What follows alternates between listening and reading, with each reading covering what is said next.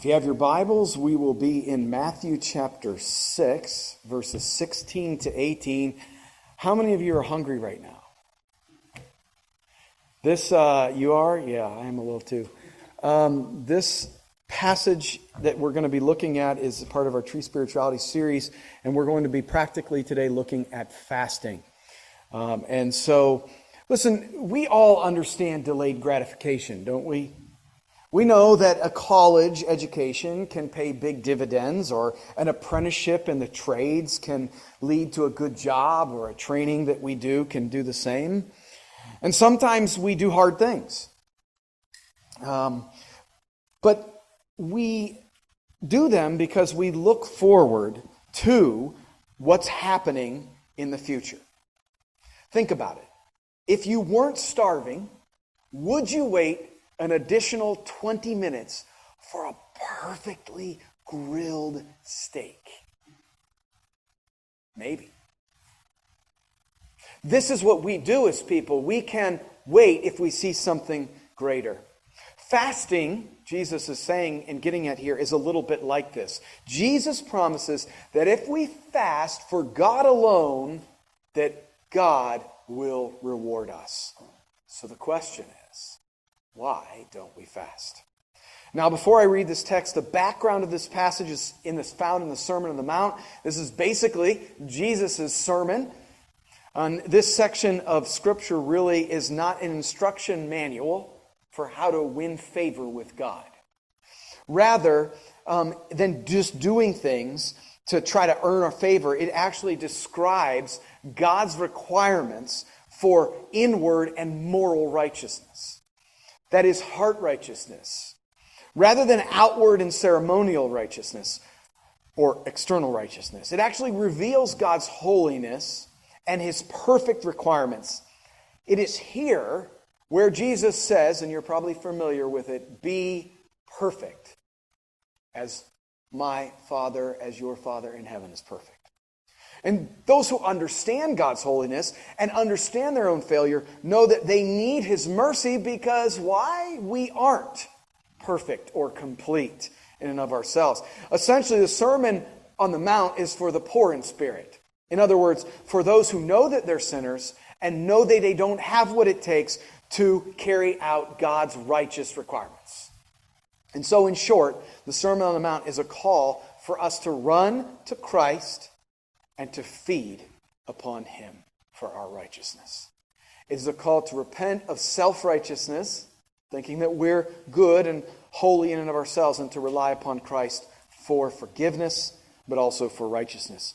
Matthew chapter 6, verses 16 to 18.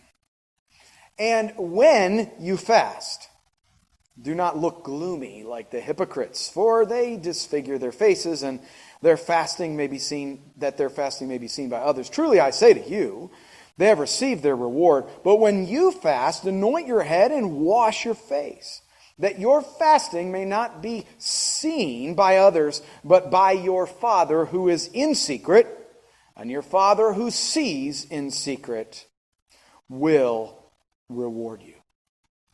The grass withers, the flower fades, but the word of our God is forever. Amen. Father, I come to you now through Jesus Christ in the power of the Holy Spirit. I pray that you would take the words that I say and what I am preaching, and that it would only and always glorify your name and be what you want us to hear. I pray that your Holy Spirit would come and would allow us now to worship you in spirit and in truth through the hearing of the word, and that these words would not simply be words that we hear, that we would be people who would look in a mirror and forget what we see, but rather we would be people who would take your words and act upon them. And so we pray that your Spirit would guide us and lead us into this. And we pray this through Jesus Christ. Amen. Now, in Jesus' day, many people would advertise their fasting by not combing their hair or trimming their beards, by smearing ashes all over their face. And this was actually what Jesus says is play acting. really putting a mask on so that they would be seen by others. Jesus' point here is that true fasting is between you and God and no one else. It isn't something that you show off. It's living before God, not the world. So Jesus is challenging a corrupted practice within the church. And his disciples, he's not telling them that they shouldn't fast, but rather that their fasting should be completely different than the current practice of the religious of the day. Really, in bottom, their fasting should be about God and not about them. Now you notice as it begins, Jesus doesn't say, if you fast, does he? What does he say? When you fast. What does that mean? It really is saying every time that you fast, which, we're logical people, I hope. What is that implying? That fasting is optional? No. It actually tells you that Jesus expects his people to fast.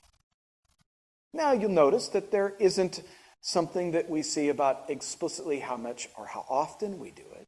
It just simply assumes that as believers, you're going to fast. So what is fasting?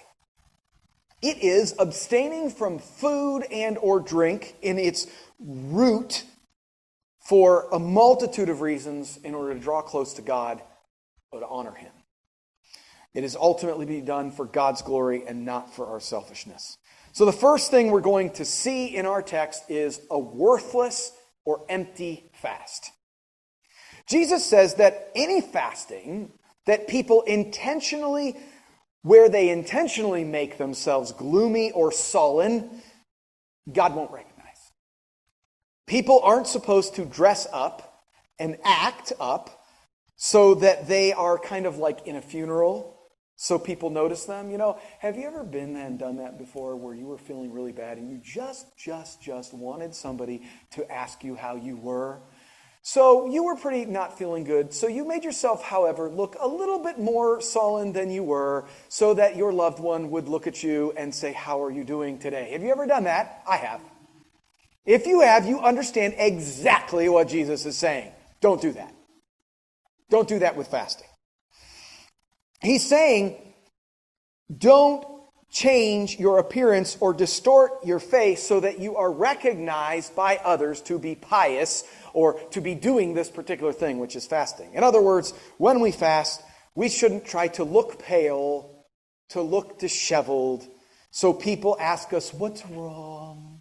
And we say, oh, I'm fasting. This would not give us any honor before God. You get your honor, and that's it. That's what Jesus says. You have got your reward in full. So listen, if you want people to think that you're religious, you can fast, look disheveled, and they'll ask you, and you'll say, oh, I'm fasting. Right? And you'll get all your reward. But not from God, not from anywhere else. You'll just get your reward because they'll be like, wow, that person's religious. Good job. Attaboy. Attagirl. So basically, Jesus says, that's kind of worthless. Because, quite frankly, there are various types of fasts that were practiced by believers. Jesus could have been thinking about the fast of humiliation to express sorrow for one's sins from the tradition of the Day of Atonement that we mentioned last week, or one of the other types of fast. But quite frankly, when you think about fasting, it doesn't matter the type of fast that we're talking about here. Because Jesus doesn't specify exactly which fast it is. He basically lumps them all together, all the types of fasting. And this one in particular, however, does seem like it tended to be one where people would put ashes upon their face, make themselves disheveled, and you could see them so that people would know what they were doing. And so, essentially, I don't know if you notice in the text, it's actually pretty subtle in the original language. He actually says, don't make yourself unrecognizable, so that you can be recognizable. That's what's going on. There's a word play going on here. See, you're making yourself disheveled, unrecognizable from your normal happy self or whatever your self is. So that you look different, so that others will recognize you. So these people are like messing up their appearance so that people will see that their appearance and then have recognition. That's exactly what's going on. So Jesus is saying they're trying to be unrecognizable so that they can be recognized by others. So they're trying actually to act upon others. Do you know what I mean? So if I change my appearance so that you see me, then I am trying to act upon you so that I get recognition from you. Instead of allowing whatever that person is thinking or feeling to come back and just say when they're ready to say it. Instead, what we do is we try to get people to engage with us and do what we want, say what we want them to say, so that we can feel better about ourselves or whatever the case may be. This is what's going on. This is what Jesus is talking about. So really, they wanted everyone who came along in their path to see and recognize them for their piety. Oh, James, wow, it's so amazing you're fasting. Wow, man, you must really be following after God. Now, really, a worthless fast, this is what we're talking about, is rewarded by the wrong person. Jesus says that with absolute finality, you get a full payment for what you're doing. You get everything that you wanted because you got noticed. You got recognized by people. So there you go. You got it. You get a trophy. Good job, attaboy. That's it. That's what you get. Jesus is saying that this is all wrong. That it's worthless toward God. See, religiosity, externally shown, but not true at its depth, right, inside of you, is only good for the people who see it. It doesn't do good internally and with God because it's externally focused. It's a heart that wants others to notice me. It's actually worshiping the wrong person. Anybody want to guess who it's worshiping? It's worshiping self, isn't it? You can actually say, well, it's worshiping others. No, it's not. It's worshiping self. I want you to see me. I want you to know that I'm a really religious person, and I pray this, and I fast this, and I tithe this, and I do this. And by the way, this whole section in Matthew chapter 6 is about that, isn't it? When you pray, don't do this, right? When you give, don't do this. It's all about God and you. Now, remember, our faith is not just me and God, but when you're doing acts to get other people to see you, that's the problem. And that's what Jesus is getting at. So let's talk about second, a valuable fast. He says, when we fast, basically, this is equivalent of getting yourself dressed up to go out on the town. Take a shower, trim your beard, cut your hair, wash your face, get all ready, put on perfume, put on cologne, make it look like everything's great and amazing for you. That's what Jesus says in this text. When you fast, get all cleaned up. Don't let a single soul know that you are fasting. That's what the text says. And so, try to keep people from knowing that you're fasting. See, a valuable fast is unrecognizable by others. Others can't recognize your fast. Why? So that only God knows that you are fasting. It's to honor God with our hearts, our minds, and our bodies. So we should keep others from knowing what we're doing because it's all about honoring God. Our fasting is a private act between us and God. If you fast, when you fast, it is a private act between you and God. The idea here is that fasting should be done out of a sincere act of devotion to God alone. We are not doing it to benefit ourselves. Do you understand that? Fasting is not done to benefit yourself. So it should be done as inconspicuously as possible. People shouldn't know. God cannot be seen by people, is what Jesus says. He does not look at external appearances. Did you catch why we read, as Tiffany read 1 Samuel? Did you catch that? Did you see why I was doing that? These guys are great. They look good. And God said, God does not judge by external appearances. Rather, he judges based upon the heart. And so doing a bunch of stuff for physical appearance doesn't do any good at all. It's all about the heart. Note, just like we see in the Lord's Prayer, this is a relationship with us, isn't it? He says that when you fast, and then he goes on, he says, when you fast, anoint your head, that your fasting may not be seen by others, but by your Father. Fasting is relationship. Prayer is relationship. Fasting is not transactional. I do, I get. Prayer is not transactional. I do, I get. That is religiosity. That is false religion. That is not the gospel. The gospel is you have a relationship with your Father, and you can cry out, Abba, Father, dearest Father, Daddy. That's the point. Fasting is a continuation of that relationship. And so, we are not to fast to humans because they can't do anything for us. They can't forgive us. They don't know about our sorrow. They can't change the world. Only God can. This is why we fast to God and to God alone. Now, a valuable fast is rewarded by God. God sees us when no one else does.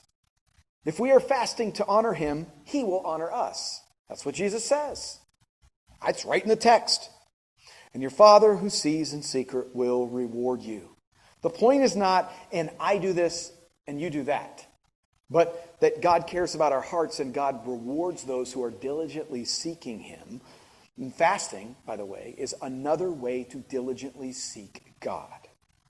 Finally, that point is that Jesus tells us that we'll be rewarded, and by the way, that's in the future tense.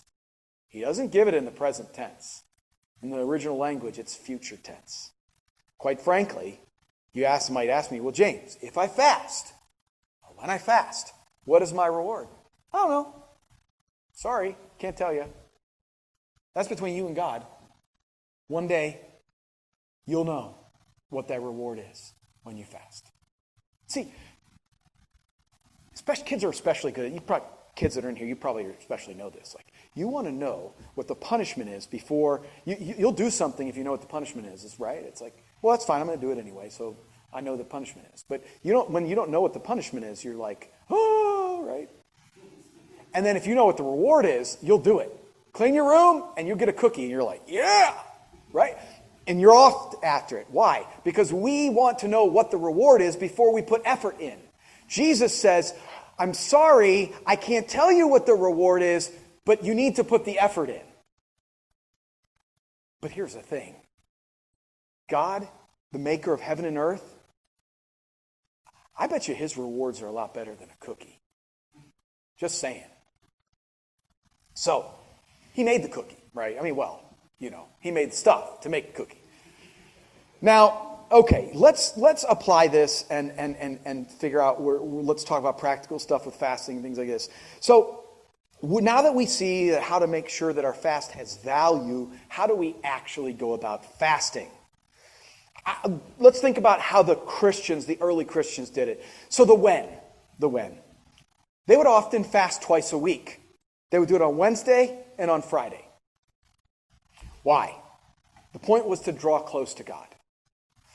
They were supremely committed to him, and they showed their commitment by fasting to express grief, sorrow for sin, to secure guidance, to do what he wanted them to do, to get help, to get a hearing from God, and to humble themselves before them. Those were the various reasons. That was the why.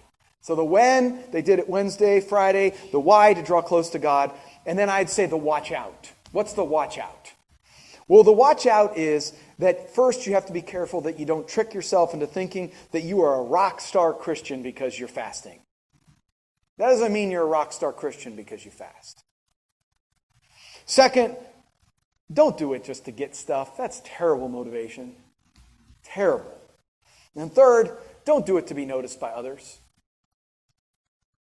In all these things, you can be drawn away from God instead of to Him. Okay, now, that is the when, the why, the watch out, but now what about the what kind? Well, there are 4 types of fasting that seem to have biblical support. First, normal fasting. Okay, normal fasting was when you abstain from all food, whether solid or liquid, but not from water. Right? So you would abstain from all food, but not water. It was usually done to prepare for a significant event, like Jesus for his ministry. Okay. Second, partial fasting. So a partial fast is a restriction of diet where you might not eat meat or drink wine, for instance, like Daniel for 3 weeks of mourning. Okay, so a partial fast. Third, absolute fasting, where for a very short period of time, an urgent period of time, you abstain from all food and water. Short period of time. You die if you don't drink water, right? So abstaining from all food for a prolonged period of time is not a good idea. Now, this is ultimately was done to determine God's leading or get God's help like Esther did or Paul. That's an example of that. And then fourth is private and corporate fasting, where God's people usually would either privately or corporately come together, and they would keep themselves from food, like the Day of Atonement, in times of national emergency, like in 2 Chronicles 20, or seeking God's guidance in prayer, in Ezra. Okay, so that is the what kind. Now, what about the how? Jesus makes it clear that when we fast, we should do what we normally do to look our best. If you do all sorts of weird stuff when you fast, you're already way down the line, as I've mentioned. Take a shower, wash, clean yourself up, make sure you look nice, make sure that you and God are the only people that know that you're fasting. So, don't get hangry. That's one. If you're hangry, you've kind of and people will be like, get some food. You ever had people say that to you? I have. You're hungry, get some food. If you're at that place, that's not a good fast. Now, as God's disciples fasted, they went kind of really about their semi-normal life, living before an audience of one, God. So, listen, it's a matter of the heart. It's between you and God. It must be done for God's sake and to God and not for selfish gain. The real point of fasting is to get our eyes fixed upon Christ, fixed upon God, feeding upon Jesus Christ, to get your eyes off of yourself. That is the heart of the matter. Now, Jesus is concerned about the motive behind obedience to regulations and other duties. Not simply to have some sort of external compliance, but really the issue of the matter, the heart of the matter, is a matter of the heart. What are your motives? Why are you doing it? I will often tell people, listen, you've got to live in your motives as a Christian. Why do you do stuff? You just do stuff to do stuff? That's not pleasing to God. I mean, you should obey. That's not what I'm saying. But you don't just do religious stuff because you think, I don't know, maybe I should just do religious stuff. That's really not what it's about. Are we doing these things because we're grateful to God for Christ, for His work in us, for calling us into His kingdom, or are we doing it because of the reward we might get? So in this whole section, you've got giving, praying, and fasting. And they're very valuable, Jesus holds out. They're valuable in developing personal righteousness, and God will reward them if they are not done as play acting, to be recognized by people, to be approved of by the religious establishment. Well, my pastor knows I'm fasting. My pastor knows I'm reading. My elders know I'm doing this. No. You're already wrong. That's already the bad start. Don't do that. Otherwise, the reward is the recognition that you get when you do that. Now, do we and will we all have mixed motives? Absolutely. You're not going to be able to do a perfect fast. But the issue is really this. Are we intentionally acting out of mixed motives? Are you acting intentionally out of mixed motives? That's the point of fasting. If you go into fasting and say, I'm doing this so I will be recognized, that is mixed motives at the outset. Now, if you've got some weird mixed motives in it, okay, but your heart isn't living in mixed motives or out of mixed motives. See, as true disciples of Christ operate out of gratitude for the salvation given to us by Christ who rescued us. So if we want to fast, and we should make sure our why is solid and is pleasing to the Lord. Now, I want us to think about the one true ultimate motive for fasting. And then I'll get into a couple extra ones. But before we do, we must remember that the ultimate motive should be to please God wholeheartedly in gratitude for what has been done for us in Christ. I wrote the sermon, and I was praying later in the week, and I'm like, something's missing. And I was like, oh, it's Jesus. That's what's missing. So now, let me bring you Jesus. Okay? So, Jesus, when he was fasting in the wilderness, quoted Deuteronomy 8, verse 3. And he humbled you and let you hunger and fed you with manna, which you did not know, nor did your fathers know, that he might make you know that man does not live by bread alone, but man lives by every word that comes out from the mouth of the Lord. What does Jesus, that Deuteronomy 8, what is it saying? Our hunger was to show us that God is our true food. That's what Moses wrote. That's what Jesus quoted the devil when he said, why don't you take these rocks and make them into stone? He quoted Deuteronomy where the people were hungry and weren't getting the kind of food they want. They were having to be fed on manna. And that whole point of that is, listen, I'll give you the manna, which is food from me. And that's supposed to show you that all your life and all your sustenance and everything you get is from me and from me alone. And then Jesus, later on, made it clear what that food is. He said in John 6, I am the bread of life. Whoever comes to me shall not hunger, and whoever believes in me shall never thirst. I am the bread of life. Your fathers ate the manna in the wilderness, and they died. This is the bread that comes down from heaven, so that one may eat of it and not die. I, Jesus, am the living bread that came down from heaven. If anyone eats of this bread, me, he's saying, he will live forever. And the bread that I will give for the life of the world is my flesh. When we fast properly, we are feeding upon Christ Jesus. We are saying, I don't need physical food for me to have everything that I need. I only need God. I only need God as found in the face of Jesus Christ. Think about it. What if you and I were living right now in a country where there was no water and a drought and there was no food? Would Jesus be enough for us? If we didn't have physical food or had to eat grass off the ground or something, would Jesus be enough for us? Jesus says, I'm enough for you. I'm the bread of life. I'm the only food that you truly need. He doesn't say don't eat. But he's saying that hunger is a thing which shows you that you're missing something. Why? You ever ask the question, why do we get hungry? I actually think the answer is not because it's the way the body works, though it is. Because if you don't get food, you die. I actually think there's a greater thing, which is to show you that you need God. That you need God as found in the face of Christ. That's why we hunger. And fasting is entering into that in a very real way so that the hunger pains show you that you don't need anything but God. I think that that's the point of fasting in general.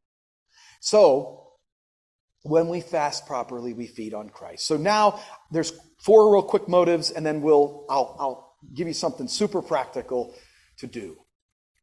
So first is love in response to God's love for us. Since we have experienced true love, it moves us to love him and others.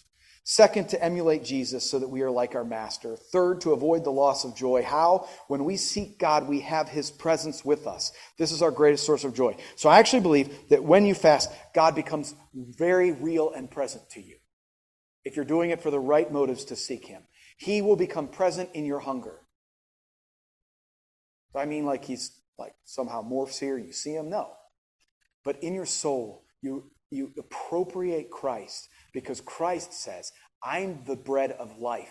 I'm the living water. So when you say, I don't need that, I need him, he appropriates himself to you so that you then can see and know Jesus in a more real way than if you just go run to the cabinet and get a ho-ho.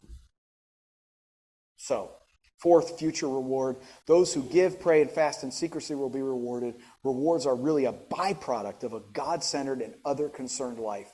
If we focus on these, then we center on self, and that's hypocrisy. Now, final point. Do not fast to earn entrance into the kingdom of heaven or to gain some advanced standing before your Father. As if, oh, here's James, and I fast more than him, so as far as God is, I'm running the race, I'm in front of him. That's not, right? That's not it. You don't want to live like that. We do it rather to conform our external expression with an external expression to the inward reality that you have what you need in Christ. That which God has worked in our hearts through Christ, and we then experience the life of Christ in us. Acts of righteousness simply bring congruence between the inner righteousness in Christ and an experiential righteousness externally. That's what these things do, right? The reality of who you are, that you know Jesus, and then externally you practice something that shows a congruency, an alignment between what you believe inside and what you do outside. Does that make sense?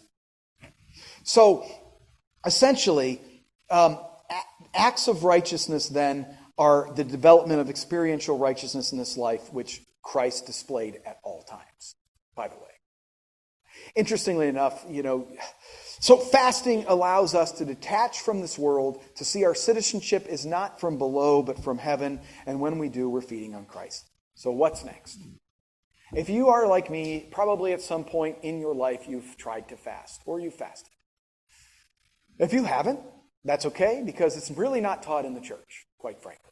You've probably read it, but you're like, how do I do it? I don't understand. What do I do?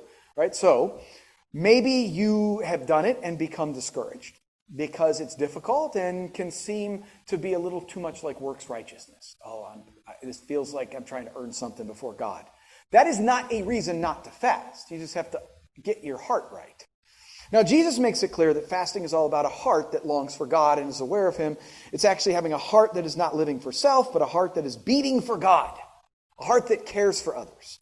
So here is what I'm going to suggest.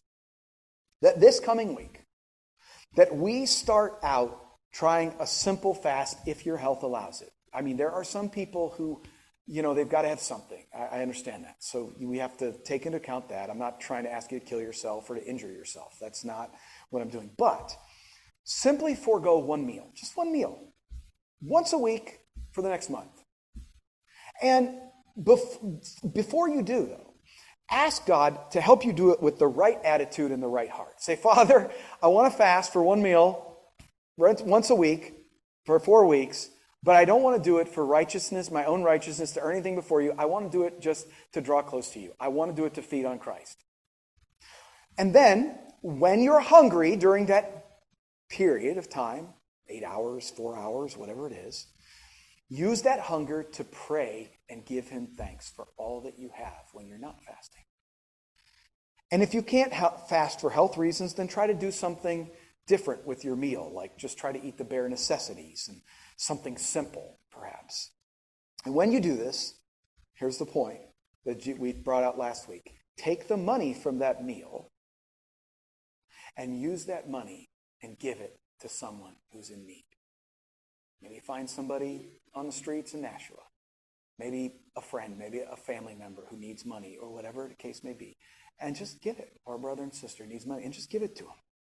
It doesn't have to be a lot of money. It could be $5 or something. But the money that you normally would have spent on that meal, calculate it, figure it out for the month, and then give it at the end of the month. And you could do a fast where you don't go out to eat. That might be a considerable amount of money. $50, $100, whatever the case may be, however many kids you have, depends. Remember, fasting is not about getting stuff. Fasting is about feeding on Jesus. It is about having Christ at the center of all that you do, all that you are. It gets your focus off of self and turns it back to the one whom you love and you worship and gave everything for. Father, we come before you in the righteousness of Jesus Christ, and we ask that you would allow us to feed upon you. Feed upon you, Lord Jesus, the bread of life. Enable us, Father, through your Spirit to do that. We pray, Father, that you would enable us to drink from the streams of living water, which is Jesus Christ. Allow us to live in the reality of all that you are. Help us not to live in religious formalities, but in true righteousness, in and through Jesus Christ. We pray these things in his matchless name. Amen. Well, if you would stand with me and turn to hymn number 234 in the Trinity hymnal, we'll